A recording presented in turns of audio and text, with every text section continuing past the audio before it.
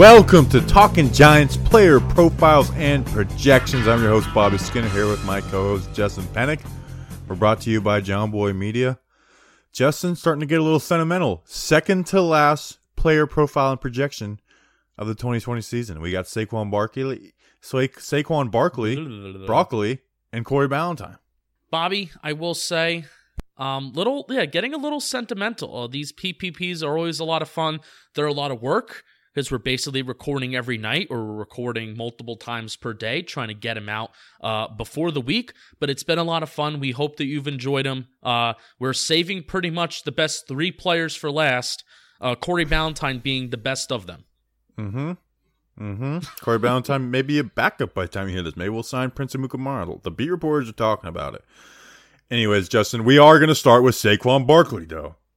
Saquon Barkley, he's 5'11", 233 pounds, 23 years old, and he was taken with the second overall pick in which was a much debated, very controversial pick to start the Dave Gettleman era. We're not going to revisit that because, you know what, we don't like to beat a dead horse. Justin, in 2019, it was an up and down and weird year. He got hurt in the Tampa Bay game in Daniel Jones' debut. Finishes the year over 1,000 yards on 4.6 yards per carry. I don't really like that 4.6 yards per carry, but we'll talk about it because there were some bad games in there. 6 touchdowns. In the receiving game, he had 52 catches, 438 yards, 2 touchdowns. Big time down with Daniel Jones, and we'll get into that. The receiving game I actually think is the most interesting part of the Saquon Barkley conversation. But Justin, Saquon, obviously an awesome talent. It hasn't translated the wins, as many top draft picks don't. I know that gets debated like crazy. But Justin, it's going to be interesting to see how he fits with Daniel Jones in year 2 and this Jason Garrett offense. I don't know if I can think of, especially because we're talking about Saquon Barkley getting an extension probably sooner rather than later. And I don't know, Bobby. I can't think of a player whose 2020 season is really much more important, and the success is much more important for a singular player. Because especially if Saquon Barkley can put up the production that we know he can put up, a big payday is probably coming. And if some of the same questions are there in 2020 as there was in 2019, maybe there's some questions and there's some tough conversations that need to be had. But anyway, I want to get into the numbers briefly. I want to get into some running back data because I'll tell you what, Bobby, for somebody who does not really believe that running backs hold a lot of value in today's NFL, I sure do love looking at running back data. It's so much, I have a lot of fun with it. I hate that part of myself. But I've had a lot of fun looking at Saquon Barkley data and Saquon Barkley's performance, trying to separate that from offensive line performance this summer. I've had a lot of fun. So I'll talk about some of the stuff that I found. Do you want to go into just raw stats first? And then I can go to some... I already did the raw stats. Look at that. Let's talk about 2019 a little bit, and then we'll talk about what happened in 2019, why it wasn't explosive. We start the year over 100 yards in both the Dallas game and the Buffalo game. I mean, you remember the first 2 drives of those games, and it's like, man, this is how this offense is going to run with Pat Shurmur. And, the Dallas game, run the ball, big run to start the game, touchdown. Buffalo game, we ran it, 7 times in a row? Just ran the ball every single time. Touchdown Giants. And it's like, man, this offense is clicking. It's figuring itself out. And then it seemed like after that, Justin, we never had a game start like that. We didn't have a game start like that afterwards. And I think that is what we want out of him. But obviously, the injury happened in the Tampa Bay game. He came back super early. It was freakishly early after the high ankle sprain. He struggled. You had the Jets game where he had 1 yard. A lot of that was Spencer Pulley sucking. We talked about that on his PPP. But you could just tell every time there would be a big play, he'd come off limping. You could tell he was injured, and it didn't seem until around the Green Bay game, maybe Chicago, that it's okay, he's back and healthy. Yeah, 100%. 100%. And even despite the struggles, he still had a pretty decent season, though. And I think we even talked about in his season in review episode that we did a couple months back, we talked about how still, despite the circumstances around him and despite the injury, he had a pretty solid season when you break it down and you break down those numbers. So Saquon did finish with 4.6 yards per carry.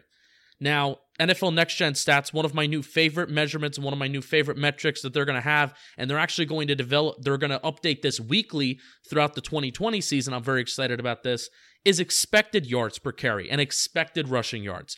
And what that basically means is NFL Next Gen Stats is able to track based off of player tracking data and all of the outcomes and all outcomes that have previously happened before in NFL games. They're able to track based off of down and distance, personnel, how many guys are in the box. They're able to track the outcome and predict a certain outcome of a play. So they're able to do that. So Saquon Barkley, like we said, finished with 4.6 yards per carry, but his expected yards per carry in terms of what, based off of the player tracking data, what his yards per carry was expected to be was 4. So that's a difference of about 0.6. 0.6 rushing yards over expected per attempt, which basically means that Saquon Barkley, with his own individual performance as a running back, is adding about 0.6 of a yard per attempt to each carry. That's pretty darn good. So over the season, his expected rushing yards it was 874. His rushing yards over expected that he added by himself was 127. That doesn't seem that much. He only played 13 games, limited attempts. One of those games was a game that he basically got just a few carries because that Tampa Bay game, he left with that high ankle sprain. So if he plays 16 games, both the expected rushing yards, they're going to go up, and what he adds on his own individual performance, that's also going to go up himself. Bobby, the big thing that I found this offseason, the thing that basically backs up the rushing yards over expected metric, and what I found on Football Outsiders, is the difference between the adjusted line yards measurement and the open field rank. Adjusted line yards in short, with a short story here, adjusted line yards is looking at offensive line production. Open field rank, it's looking at how is a rushing offense reliant on carries of 10 plus yards. So adjusted line yards, how can an offensive line and how can a rushing offense get consistent chunks of 4, 5, 6 yards? Open field, how much is an offense dependent on the big play? The Giants in 2018, they were first in the National Football League in their open field rank, so they were very, very reliant on the big play. And in 2019, even though Saquon Barkley was hurt, they were 8th in the National Football League. Now in the alley rankings, which is offensive line consistency and pretty much offensive line production, of how often are they able to churn out 4, 5, 6 yard consistent chunks per carry, they're ranked in the bottom quarter of the league. So I find that to be very, very impressive that Barkley is able to still sustain those big runs, get those big runs left and right, even with the high ankle sprain in 2019, when the offensive line is not that reliant. Yeah, and hopefully Andrew Thomas adds to that, Nick Gates as center. We'll see what right tackle is. Hopefully, Parrott can get in there eventually. And I think, like I said, this offense should score points with Saquon Barkley as running back, Daniel Jones as quarterback, and some talent at the receiver and tight end position. Justin, he's averaged about 16 carries per game in his career, and the Giants have been down in a lot of games. I know you like to hit on that, where it's like when you're down, you're passing more. If we could add 3 carries a game, Justin, at his yards per carry, he would lead the league in rushing. And that's what I want from Saquon Barkley, is to be the league leader in rushing consistently. Like, there's no reason for him to not consistently be the league leader in rushing. And we'll get into the receiving game, adding like real being a real part of the receiving game. And I mean more than McCaffrey. I get McCaffrey might end up having more yards and stuff, but I remember last year I got so aggravated when people were getting mad at Pat Shermer for the way he used Barkley, which there's credence to that, but they're saying, well, they got to use him like the Panthers do with McCaffrey. Where it's like, no, the Panthers don't really do anything different with McCaffrey. The only difference is their QBs were very quick to get the ball out, like Eli Manning, and it led to a lot of catches. It's just like Eli Manning being with Saquon in 2018 led to him having 91 catches. So I guess that does transition us into the receiving game. Daniel Jones is not a quarterback who's getting quick to the check, and I don't want him to be that. There's times where he needs to be like that, but I don't want him being a quick to the check quarterback, Justin. That being said, he likes to check to the tight end. That's where he likes to go in the tight end, because it's in the middle of the field, short routes. They need to split Saquon out wide and let him run routes and have plays where he's in there running back and being like, Jones, this play is for Saquon. Saquon, like you have your first read to keep, your eyes off, but the first option is Saquon. Not the first read, but the first option is Saquon. They have to be intentional with the way they get Saquon in the receiving game and not just, hey, swing pass, Jones come down and hit him on the check down. Yeah, one of the things that we wanted to see in 2019 was the yards per reception increase from 2018 because, like you just said, Bobby, we want Saquon Barkley more involved in the passing game rather than just checkdowns. So, yes, there was about a half a yard of an increase from 2018 and 2019. 2018, he averaged 7.9 yards per reception. 2019, he averaged 8.4. But what did stay the same is the yards after catch per reception. With 2018, it was 8.4. In 2019, it was exactly 8.4 as well. So that's still telling me that they're not doing enough to get him out in space. They're giving him dump offs. They're continuing to give him dump offs and checkdowns, and they're not getting him involved enough. And even his average depth of target in 2018, it was 0.1, and in 2019, it was 0.8. So they're not. His average depth of target isn't even more than 1 yard past the line of scrimmage. Right. Yeah, and then like that Washington game where you saw him go down the seam. That's the kind of things where, that wasn't like a first option kind of play, but it's getting him down the field, and it's instead of just swing, not like even like arrow routes that are in the middle of the field. Like those aren't always the most effective. So they just need to be more intentional with the way they get him involved in the receiving game. And you know what? Barkley had some mistakes too. You know what I'm saying? Like the Bears game, that swing pass, that I don't know if it would have been a touchdown, but that would have been a big play. That would have flipped Tampa everything.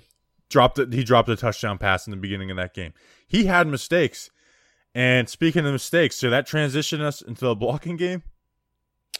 Bobby, I was actually thinking about this pre-show.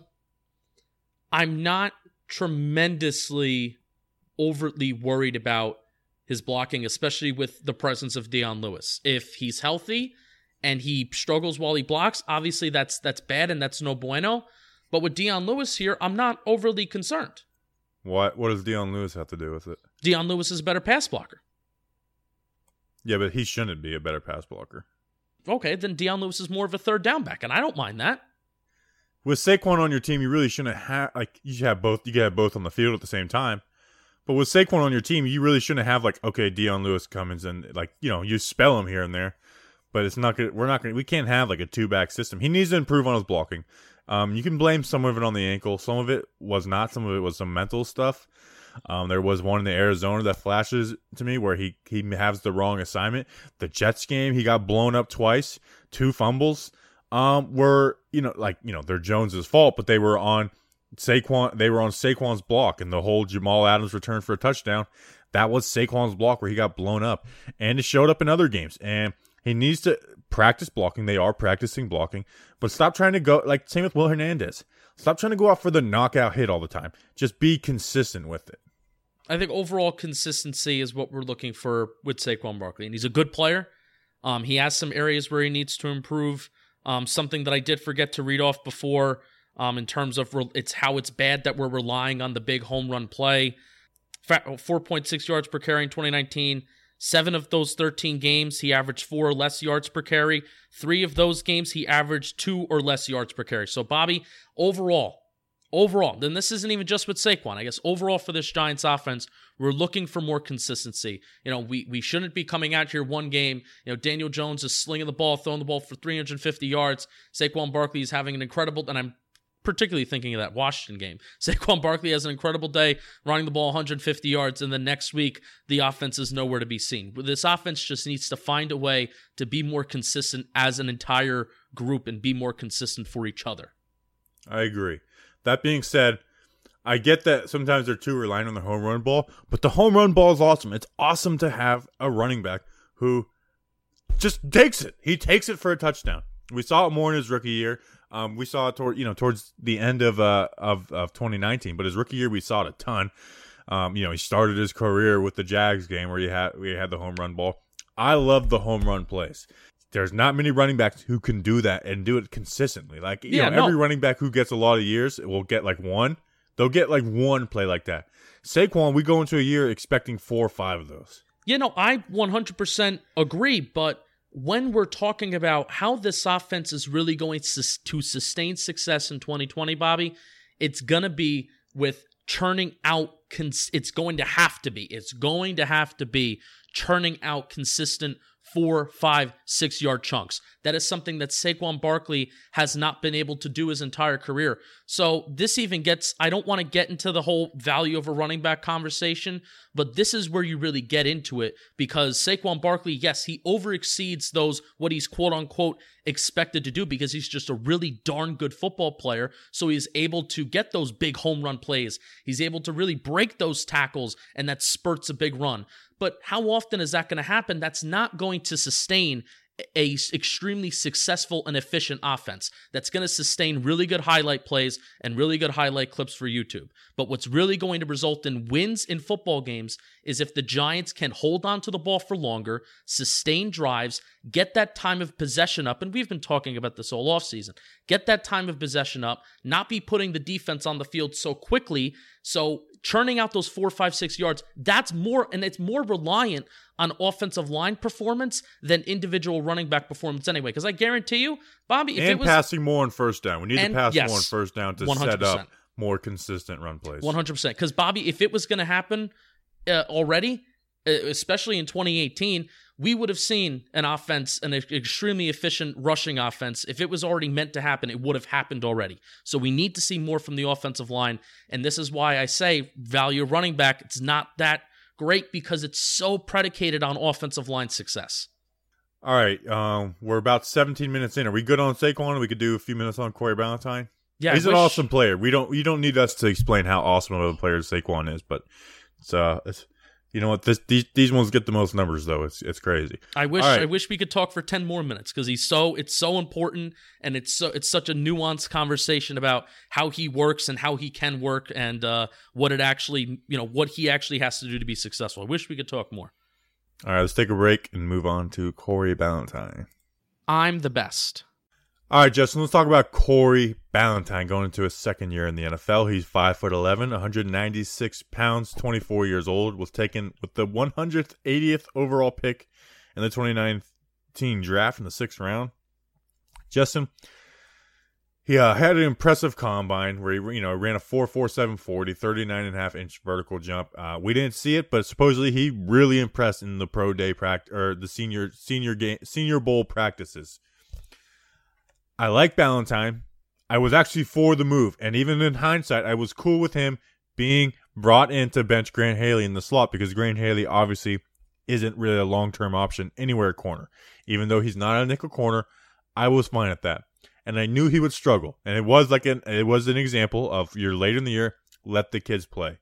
He struggled though. His opponent's stats were 27 for 42, 64.3%, 393 yards. 4 touchdowns and 0 interceptions on 27% of the snaps. So definitely not good. Justin, as we record this, he is the starting corner on the outside. I think some of the beat reporters are hinting at it. Logan Ryan is probably going to play in the slot, which means Corey Ballentine will start. I like Corey Ballentine. I think he has potential, but I do think he'll struggle in year 2. Yeah. The Chicago game was arguably the worst game that he had last year. Pretty much any time he allowed a completion, it was a big completion. His yards per completion was almost 15 yards. His average depth of target, that when he was targeted on defense, was around almost 12 yards. So, Bobby, he was put into a very tough situation. Number one, because he was a 6th-round pick, and you can make an argument that he shouldn't have even been playing in the first place, because we just had very bad cornerback depth last year, and also we chose to cut our number 1 corner because he said a bad word. Number 2, he was also playing out of position. He did not really play slot corner in college. He was more natural. He was more natural outside boundary corner than he was a slot corner. Yes, he has the speed. Yes, he showed some promising things in the preseason in terms of his ball skills. Had an interception in the preseason, I believe, so that gave you promise. But, Bobby, it's just a matter of when you're out there and you're getting your ass kicked and you're losing while you're trying to learn. That's and you're also not even playing your natural position. That's just such a tough thing to do. It's a tough spot to be in for a kid that you can make an argument that wasn't even ready to be out there in the first place. all of those combinations create a beautiful disaster. And he was screwed by James Betcher, who just left him at slot. You didn't let Janoris Jenkins follow anybody. So the Packers and the Bears, Devontae Adams, Allen Robinson, two really good wide receivers, they put him in the slot, and they went to work on him because those guys go to work on everybody, let alone a 6th-round rookie who was playing in the nickel spot. And I was fine with him playing the nickel spot, but what I wasn't fine was with not having Janoris Jenkins follow those guys in the slot. So that's something we trust Patrick Graham will change. We won't have Corey Ballentine for the most part. There's times where you can't avoid it. But Corey Ballentine going up against number 1 wide receivers for entire drives like James Betcher put him into. So that is where there's a little hope right there. Like you said, he has the speed. I like him on the outside as a press corner. And, like you said, has some decent ball skills. I like what I see out of Corey Ballentine. But, like I said, I think he will struggle this year because he's going into his 2nd year. Not to say that he won't become a good player. I have some faith in it. I think he has all the talent to become a good player. But year 2, there will be some struggles. That's the thing, is that how much is he going to struggle? That's really the $1 million question, because you could be looking at a singular spot on this Giants secondary. Logan Ryan and Darnay Holmes, they could be doing whatever, splitting time at the slot corner. You maybe feel good about that combination. Logan Ryan is maybe at times being a number 3 safety as well, which I don't necessarily agree with. I think Logan Ryan should be a boundary corner, but we're talking about Corey Ballentine. You feel good about James Bradbury. You feel good about our safeties, but it's just a matter of there could be one spot in a secondary, and offensive coordinators and really good offensive minds in today's NFL, they're smart enough where if they see it that there's a weak point in your defense, they're going to target that weak point over and over and over again until a defensive coordinator can find some way to adjust and make that better. So that is the one thing that I'm really worried about in a passing league where it's so easy to take advantage of weak points in a defense. And we've seen that on this Giants defense. I'm worried for Corey Ballentine being at CB2. But when you have Logan Ryan, when you have James Bradbury, it's a lot easier to hide one guy than 2 guys. And that was the worry before Logan Ryan went. It's like we got 2 young guys out there who are going to struggle. So I get that you can attack a weak spot, but if you're a good defensive coordinator, you know where your weak spot is, and you put a safety over the top. You put him in some more and more underneath coverage than just one-on-one man stuff, and you pick and choose your battles. So I get what you're saying. He is the weakest spot of the secondary, but that doesn't mean it just cripples the whole defense where 2 different guys would cripple the defense. Where, DeAndre Baker had some rookie struggles to start the season, and you had Ballentine and Haley in the slot. So it's like, okay, we can just hit one side of the field, especially when James Betcher didn't have his best corner following the best wide receiver around the field. So I get it, but I think Logan Ryan being added changes the way you view this defense, because it's not, oh, we're so screwed. We got 2 corners that are young and are going to get picked on. Whereas now, yeah, Ballentine, I'm not saying Ballentine's not going to have bad moments, but it's not going to be nearly as bad as if we didn't get Logan Ryan.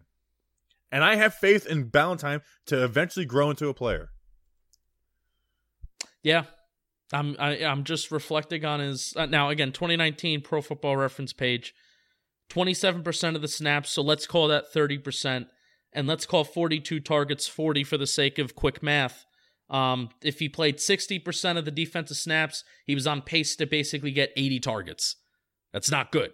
So we're hoping to see growth. We're hoping to see growth over time. Year 2 jump. He has a year. He got his feet wet. He didn't play 80% of the snaps and struggled in 80%. He played 27% of the snaps partially in a position that he was not supposed to be playing for in the first place. So hopefully he can take those steps up, and hopefully Graham could do a good enough job of scheming. If Ballentine's going to be the cornerback number 2 and we don't bring in another veteran, hopefully we can do a good enough job where that one little weak point isn't the thing that totally cripples the defense, like you said. Yeah, and rookie corners are going to struggle. It's a hard position to transition to. Like you said, he's out of the position. So Ballentine's rookie year doesn't have me down on him at all. I just know that he will have some struggles in year 2 because of what I think of him as a player.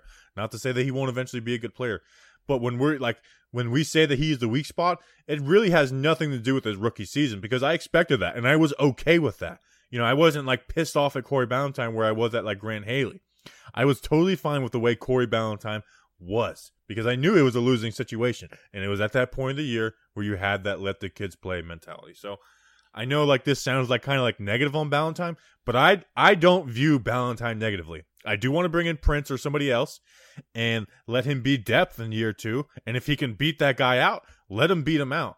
But I view Corey Ballentine with a positive like view. I just hope he's not a starter. I view him as a very good depth piece. I hope we bring in another corner. So Corey Ballentine, we love you. That's a player profile and projection. We'll be back tomorrow with Daniel Jones, the Daniel Jones episode. We'll see you then. Let's go Big Blue.